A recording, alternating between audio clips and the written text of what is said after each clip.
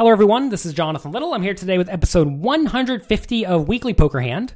We are playing in the same $7,500 buy-in World Poker Tour event from the previous few episodes. Hope you have enjoyed these so far. These have been a lot of fun hands, usually with me being kind of a nit or a blatant maniac, one of the two. It's always funny to watch yourself play really tight in a few pots and then just kind of crazy in another pot, but that's how poker goes sometimes. Today we have Pocket Jacks in second position with a 45,000 stack at 600, 1,200. So roughly 38 big blinds, 35 big blinds, something like that. And we have an under the gun raise from a tight aggressive player to 3,000. So 2.5 big blind raise under the gun from a tight aggressive player who started the hand with 39,000. So he's playing, let's call it 32 big blinds. With Pocket Jacks, do we want to 3-bet this and get it all in? Or do we want to call, or do we just want to fold immediately? I think folding would be way too tight, mainly because Pocket Jacks is great. I don't think we need to have much of a calling range at all here, but if I am going to continue, it is going to be by calling with basically my entire range. I am probably just calling here with stuff like sevens and better, maybe ace-king, ace-queen, maybe ace-jack suited, king-queen suited.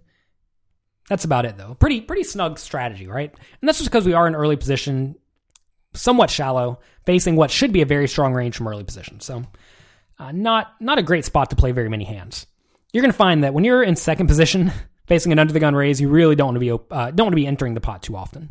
So I do just call my Pocket Jacks, and everyone else folds, as they should, because we all have strong ranges. Flop comes Jack 3-2. That's pretty good. So we have top set, 2 clubs on the flop. And my opponent checks. So typically, I'm not a big fan of slow playing. But if you think about this scenario, what does my opponent likely have when he checks? Well, it's probably going to be something like ace-king or ace-queen, which is going to call 1-bet and then fold on the turn. Or it's going to be something like pocket eights, which is going to call 1-bet and then fold on the turn. So if I take the line of betting the flop, I'm probably only going to get called on the turn and then not the river unless my opponent improves. So that's often going to lead to getting one street of value, which, one street of value is something, but I'm really trying to figure out a way to stack my opponent. So let's instead suppose he has a hand like ace-king and the turn's a king, and now he's going to be on the hook for the rest of his money. He's going to bet like 6,000 on the turn, 10,000 on the river. I'm going to shove and then hopefully stack him. So that would be great. If he has pocket eights, if I goes check on the flop, he may assume his hand is best and then go for 2 streets of value himself.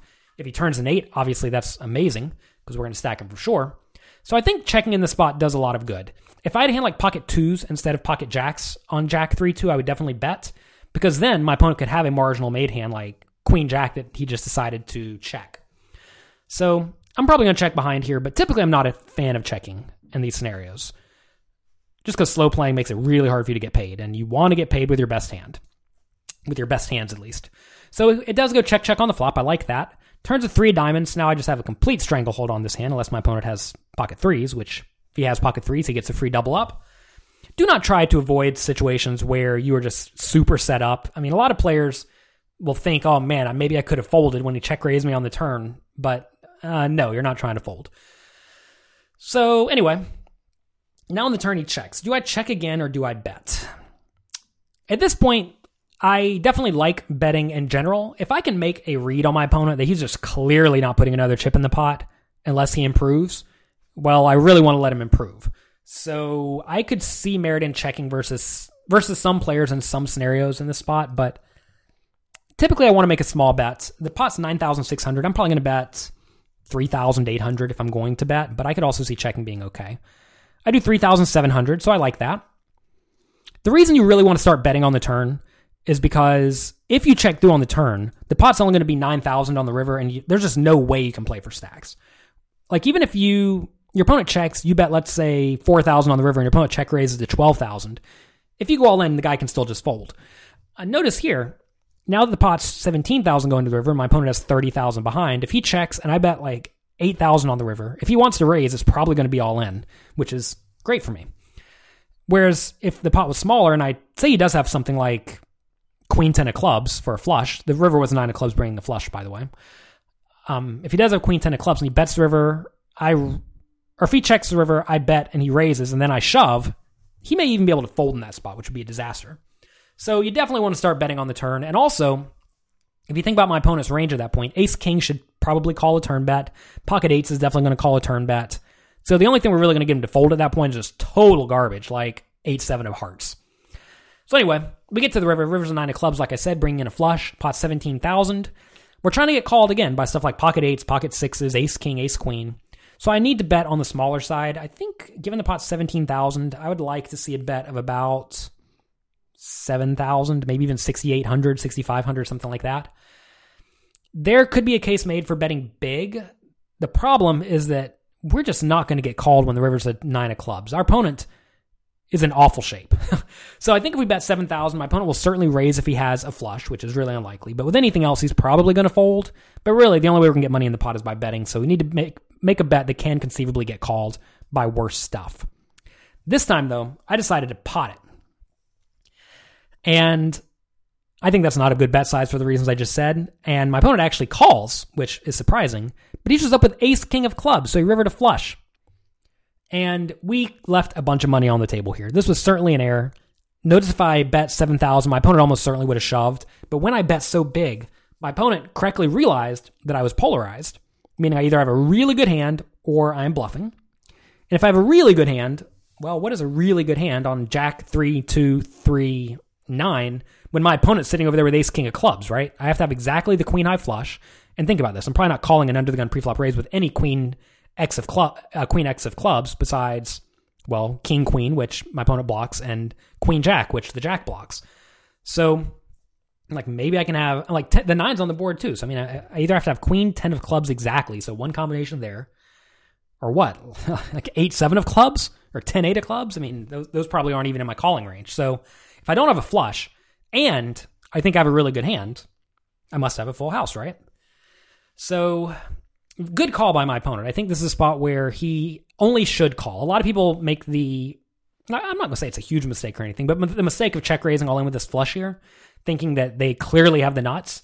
But in reality, if you think about my range and the cards on the board, I probably don't have very many flushes at all here. I either have a full house with pocket jacks or pocket 9s, or I'm bluffing. Maybe I could have a hand like pocket aces, but that's probably going to fold to a check shove. So, good just call by my opponent. I do not think he should fold. Again, kind of like I said, if my opponent shows up with pocket 3s, it's just unlucky. If, for him, whenever he rivers the flush, if I just show up with pocket jacks, well, that's unlucky, and that's okay. But I think if I bet small here, like 7,000, my opponent would have check shoved all in, and I would have stacked him.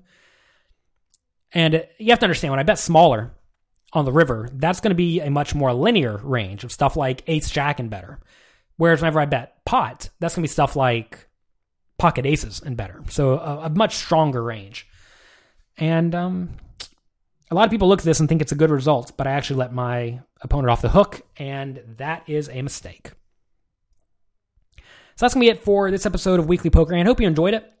If you enjoyed this type of hand, if you enjoyed seeing me make an error, check out pokercoaching.com. There we have a lot of interactive hand quizzes, and some of them, I don't think I played ideally. I think I made some mistakes. So definitely go check that out and test your skills versus mine, and you'll see where your play differs from mine, and you can then determine if that's a good thing or a bad thing. So you can get a completely free 1-week trial over at pokercoaching.com to try all the quizzes, and give it a try. There's no reason not to. It's completely free. I always try to make a lot of my products available for you all completely for free. I understand that you all have a lot of ways where you can be spending your money, and I want to make sure that you enjoy my content before you actually do feel inclined to give back a little bit and support it. So anyway, you can check out pokercoaching.com at, pokercoaching.com completely for free for 1 week. Thank you very much for watching. Be sure to check back next week for another episode of Weekly Poker Hand.